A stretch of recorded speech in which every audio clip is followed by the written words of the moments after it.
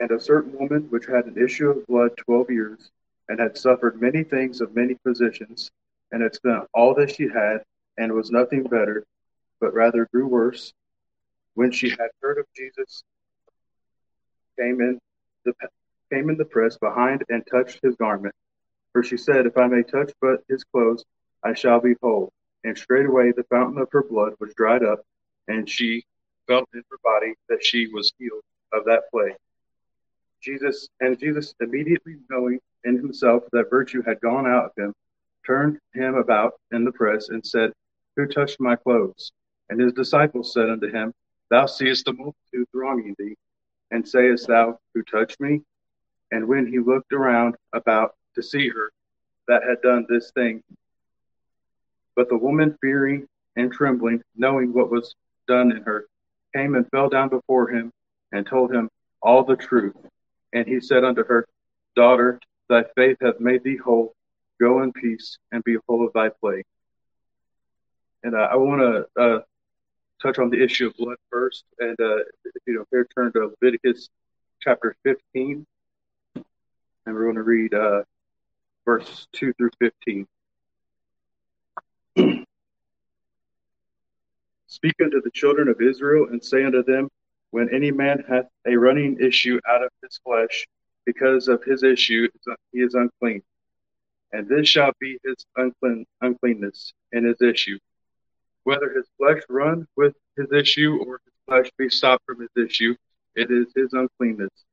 Every bed whereon he lieth, that hath the issue, is unclean, and everything wherein he sitteth shall be unclean. And whosoever toucheth his bed shall wash his clothes, and bathe himself in water, and be unclean until the even.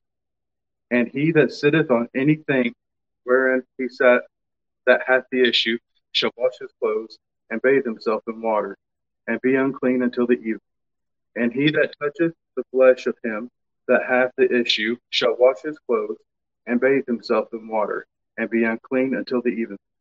And if he that hath the issue spit upon him that is clean, then he shall wash his clothes, and bathe himself in water, and be unclean until the even. And what saddle soever he rideth upon that hath the issue shall be unclean. And whosoever toucheth anything that was under him shall be unclean until the even.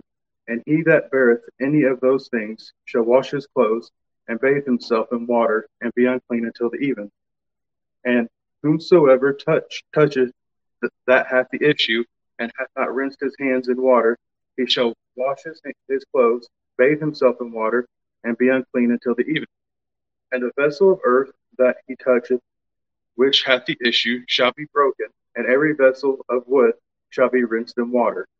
And when he that hath an issue is cleansed of his issue, then he shall number to himself 7 days for his cleansing, and wash his clothes, and bathe his flesh in running water, and shall be clean. And on the 8th day he shall take to him 2 turtle doves, or 2 young pigeons, and come before the Lord unto the door of the tabernacle of the congregation, and give them unto the priest. And the priest shall offer them, the one for a sin offering, and the other for a burnt offering. And the priest shall make an atonement for him before the Lord for his issue. And on this, I wanted to point out that this woman's had this issue for 12 years, and anyone that's been near her has had to they've had to wash their hands, they've had to bathe every time they've been near this woman. She's been in isolation. No, if you touch her bed, her chair, any of her clothes, or even fur, you have to wash afterwards. So she's very much isolated from everyone at the time. For 12 years, you know, we don't know anything of her history, but it would be hard for a woman with this kind of condition to be a wife or a mother. Because if she was, they would have to basically stay away from her in isolation to make sure that they didn't have to wash everything. And every time she drinks out of a cup, she's going to have to break it afterwards. It's not even good for her to drink afterwards. It's supposed to be broken. And so this is just something to touch a little bit more on what this woman went through every day of her life. for 12 years leading up to this day of coming to Jesus. And I want to touch now on the garment that Jesus was wearing that she wanted to touch the hem of. And that's in Numbers 15 and verse 37 through 41.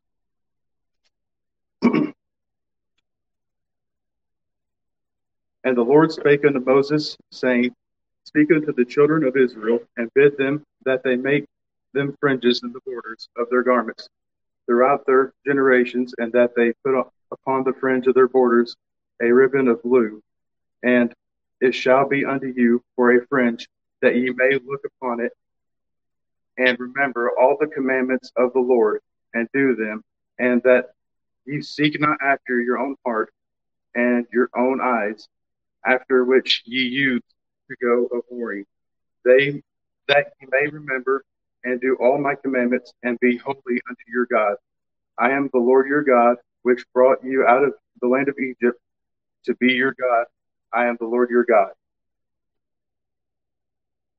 So on this, we see that his garment represents the law.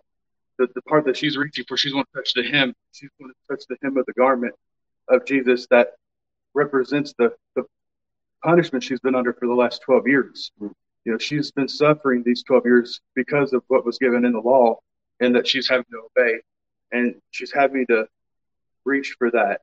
And I'll touch more on that later on in the message. But I want to touch a little bit more, speaking of what all she had to go through. She had to go through the masses, the great multitude, in order to even get to him. And so I want to touch a little bit on that in Matthew 14, 35 and 36, and then I want to touch a little bit in chapter 15.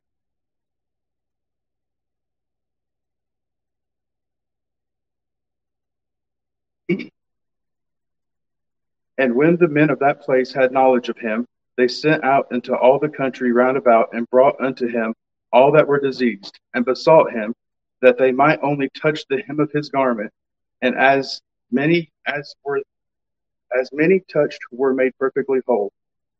Then came to Jesus scribes and Pharisees, which were of Jerusalem, saying, Why do thy disciples transgress the tradition of elders? For they wash not their hands when they eat bread. So the reason why I read into that a little bit further is because we see here that these people, this is after she's already touched the hem of his garment earlier on in Matthew. So she does that, and so these people now have heard this, and they start coming to Jesus to touch the hem of his garment. Now, what's not talked about here is these Pharisees are coming at the same time that these people are all being miraculously healed with Jesus. And they're not worried about these unclean people being there touching Jesus' garment. That would, all be in a mass. They would all be unclean, and under the law, that would make Jesus unclean.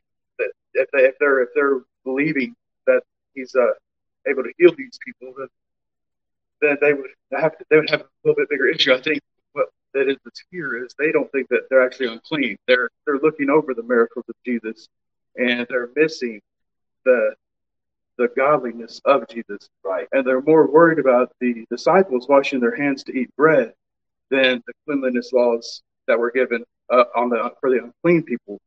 And the reason why I brought that up is because we see also in Matthew 23, verses 1 through 6, it says, Then spake Jesus to the multitude and to his disciples, saying, The scribes and the Pharisees sit in Moses' seat.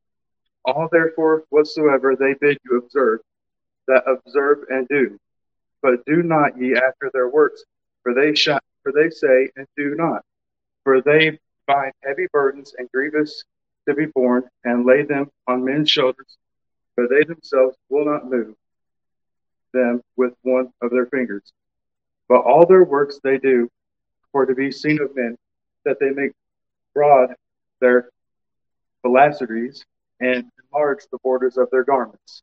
So what we see here is they're more worried about the outward appearance and following the laws that they want to do. So they're worried about, and in 6 it says, and love the uppermost rooms at the feast and the chief seats in the synagogues. So they're wanting to brag and show how broad their borders are of their garments, and and show how much they observe the law, which the borders represent.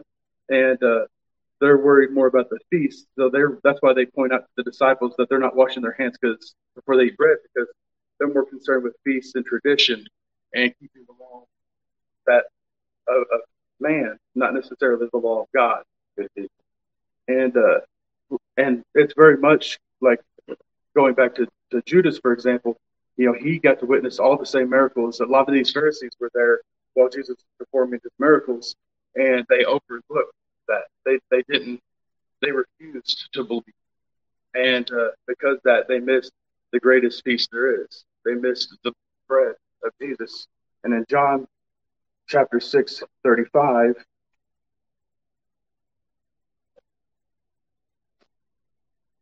and Jesus said unto them, I am the bread of life. He that cometh to me shall never hunger, and he that believeth on me shall never thirst. So they're more worried about eating for feasts and washing their hands for bread on earth. And Jesus the whole time was offering them a bread greater. And they were too caught up in their own traditions and laws to be able to look past that. And the reason why I'm bringing up the Pharisees is because they're part of the great multitude many times throughout all the scripture. And so I want to make sure that we understand that the great multitude were there not necessarily to see Jesus as far as the Son of God. They're coming there because Jesus of his time, for lack of a better term, was a celebrity. Many people wanted to flock to Jesus, but they didn't want to have Jesus in their heart. They didn't want to have the real Jesus. They wanted to be able to go home and tell their friends, I met this guy. Yeah, I met this celebrity that everyone's talking about. I've seen him heal people, but they weren't really worried about themselves as far as eternity goes. They were more worried about the moment and what they could tell people. And so we see that a lot nowadays as well with the churches as well. We have a lot of mega churches where people flock to these mega churches and they want to, show everyone, look how godly I am. I'm going to church. I'm doing these things, and they're flocking to Jesus, but Jesus is never in their heart. And that's more important than what little bit of time you're there worshiping, because you're not really worshiping God. You're worshiping yourself and pride. Good teaching. I want to go now to Hebrews chapter 11 and 6, verse 6.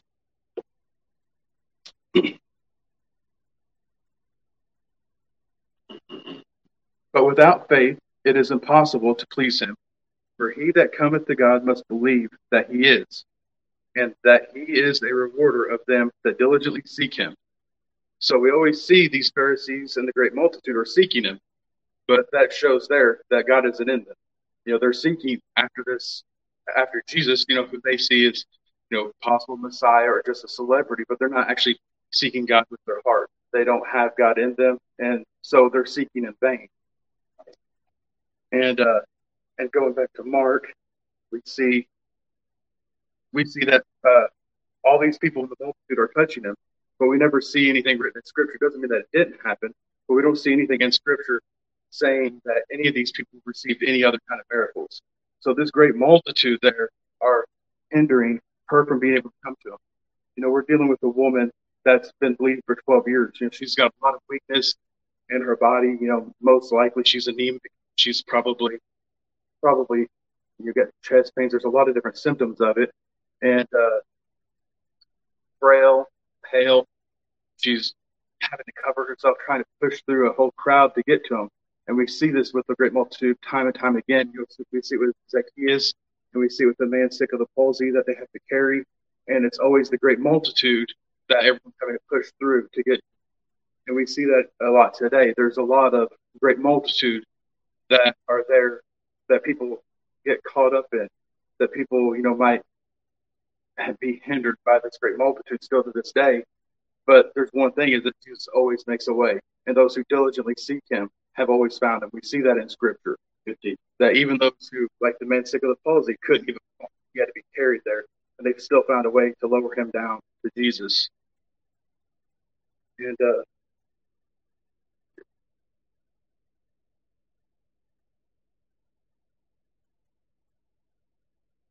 going to go to Matthew 7 next, and verse 7.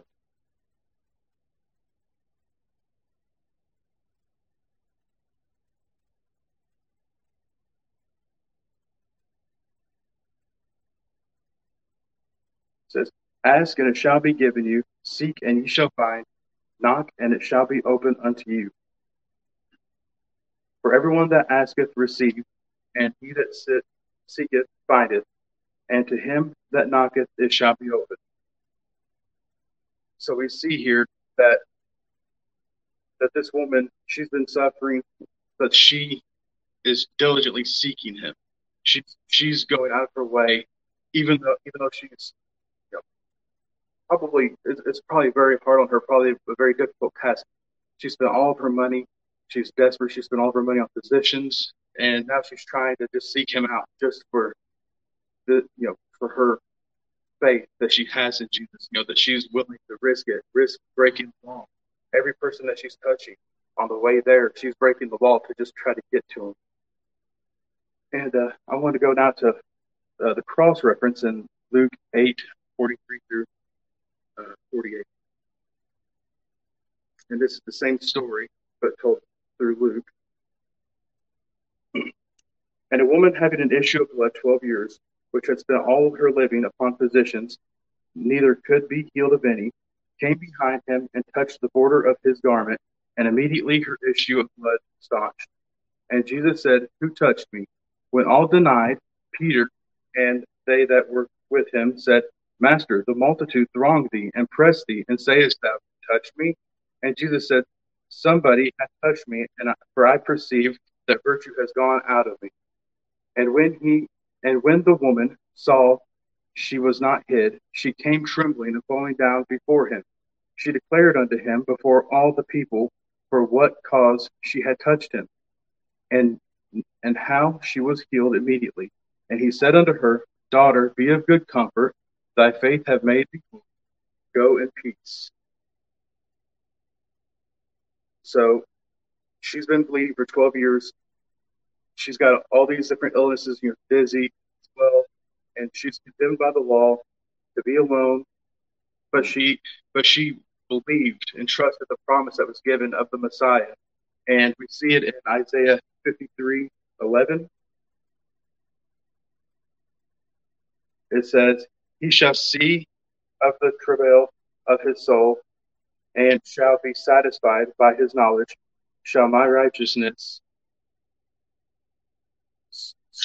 servant justify man, for he shall bear their iniquities.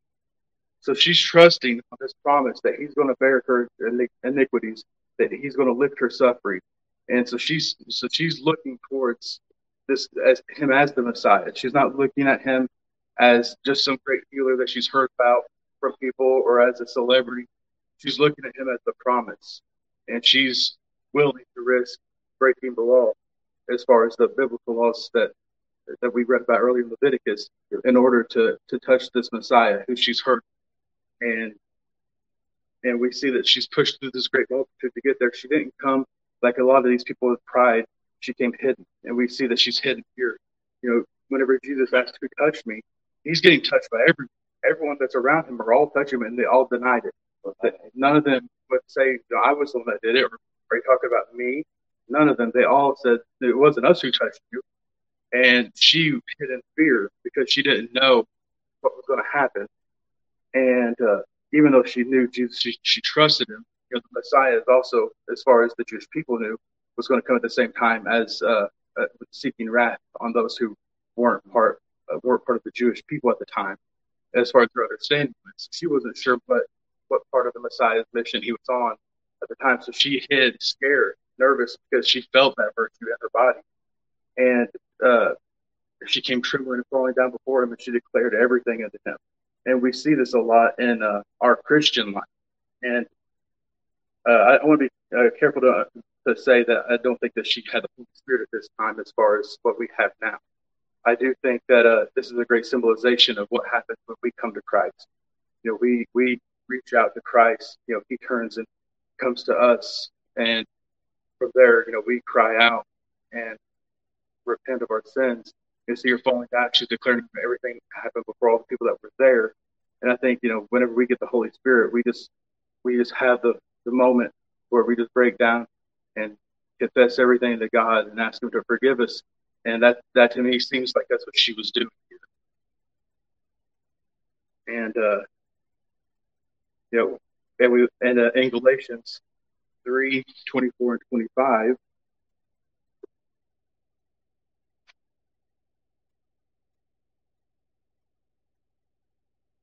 we see, wherefore the law was our schoolmaster to bring us unto Christ, that we might be justified by faith. But after that faith is come, we are no longer under a schoolmaster.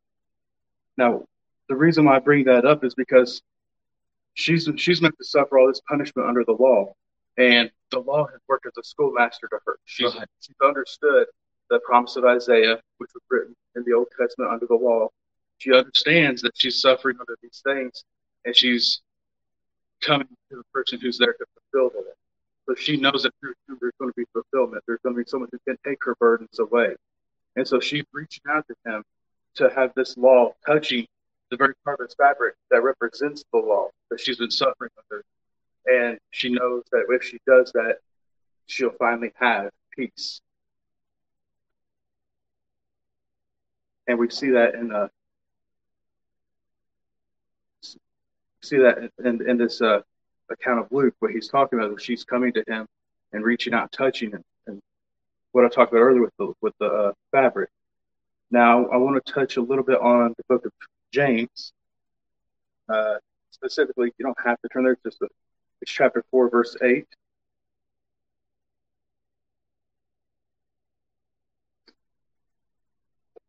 It says, "Draw nigh to God, and he will draw nigh unto you." And I want to point that out because all these people were close to Christ as far as physically goes. They were there. They were in the church of the time. They were there in the masses with Jesus. Just like you see people nowadays, they're there performing the act, but in their heart is far from them. They've not drawn nigh in their heart to Christ. And we see her come all the way to Christ, even to the point that she actually physically touched him. Now, that wasn't just a physical touch, as far as like we see, it also went through her heart of desperation. Whenever we as Christians come to Christ, we come in a desperate state. The law's our schoolmaster. We get condemned by the law and realize how lost we are. And coming to Christ, it all gets revealed to us in a moment. Very fast, all before us, we cry out, and very much like this is a symbolization of this. We cry out, we get, she got his virtue, a little bit of just a drop of his virtue, and I couldn't imagine what that was like. I remember the day that I got the Holy Spirit, and I felt all over my body. It was amazing to feel that. And I could imagine to actually touch the hem of his garment after all she went through, all the pain that she's gone through and suffered through for the last 12 years. What kind of relief that would be to just touch the garment in that moment, for everything to be gone, and also on top of all that healing, to have just a drop of his virtue put into you. Like, to me, it's amazing. Right. And another part here is that I've been talking about is, we're always supposed to reach out to God, and He promises that He'll come to us. We draw nigh to God, He'll draw nigh to us. Now we see that whenever whenever she's, let's get the exact part. She came behind him and touched the border of his garment, and immediately the issue of blood staunched. And Jesus said, "Who touched me?" When all denied, Peter and they that were with him said, "Master, the multitude throng thee and press thee, and sayest that who touched me?" And Jesus said, "Somebody hath touched me, for I perceive that virtue is gone out of me." And when the woman saw that she was not hid, and we see there that she touched him, and the whole time Jesus knew exactly where she was. She's seen that she was not hid. All these people are denying, but she knew that he knew where she was. And she came trembling and falling down before him. Now, the reason why that's important is because he was there facing her. He knew exactly. So as soon as she turned around and touched him, or as soon as she touched him, he turned around to face her. She drew nigh to him. He drew nigh unto her. And in that, after he says, "Daughter, be of good comfort. Thy faith hath made thee whole. Go in peace." And we see that as a representation as well of what happened in the Old Testament. Those who were saved by faith. She's coming under the law, under punishment of law, but he says, "Thy faith has made thee whole. Go in peace." And I want to talk a little bit more about her desire to be healed by physicians, just a little bit more. She was going for an issue she had for 12 years, seeking this help from physicians. And so many people today, whether that be people who are saved, or people who aren't, who maybe have had the word, or maybe people who are just completely lost. There's so many people out there that are seeking, their version of a physician. Like, she's there for a physical reason, to get a physical healing from these physicians. But so many people are trying to get a spiritual healing through people, whether that be psychiatrists, or whether it be, the friend down the street that you want to talk to. And, all you have to do is seek Jesus. She went through all this trouble, spent every penny she had, and got to her very last moment as far as money went, but her very most desperate moment, and she reached out then to Jesus. So she tracked him down, went through all that to get him. We see this story, and we don't have to do that. We don't have to wait anymore until the very last second.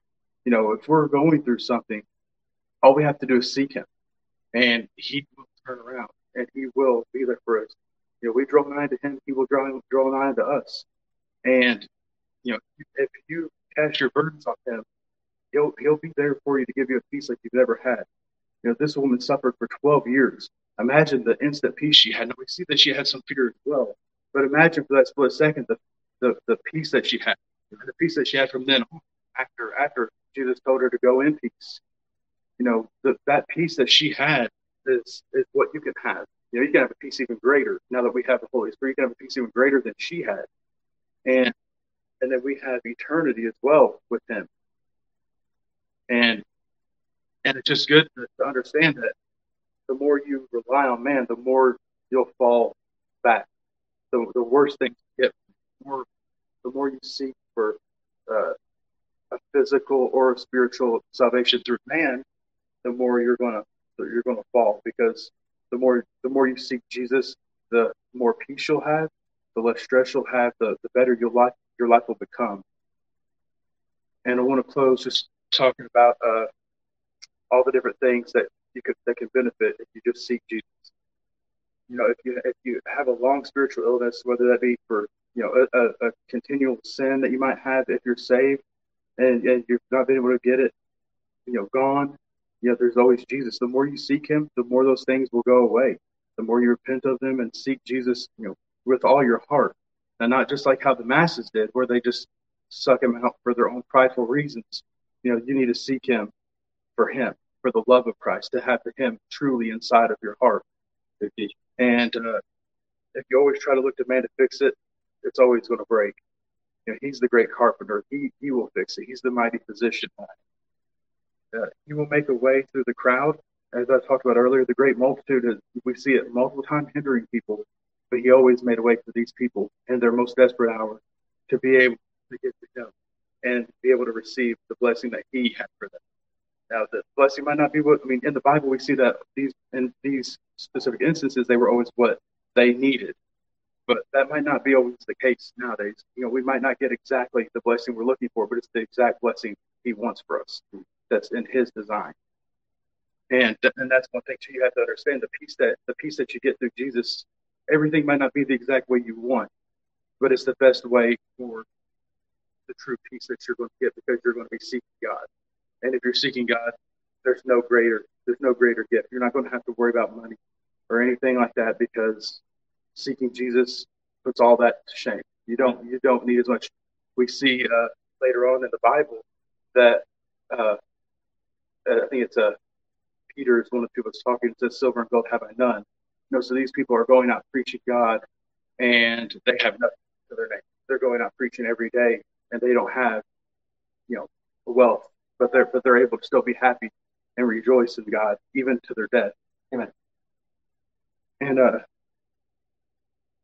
And you'll find eternal life if you seek God. So she gets a physical healing, but we can get to the spiritual healing that will give us eternity with Christ. And one day, if we seek Christ diligent enough, we can even touch the hem of his garment, as far as and feel exactly what she felt, and then some. Whenever we have the Holy Spirit in us, we have the Holy Spirit dwelled in us, inside of us. So we get to feel what she felt, and then some, because we have the Holy Spirit living.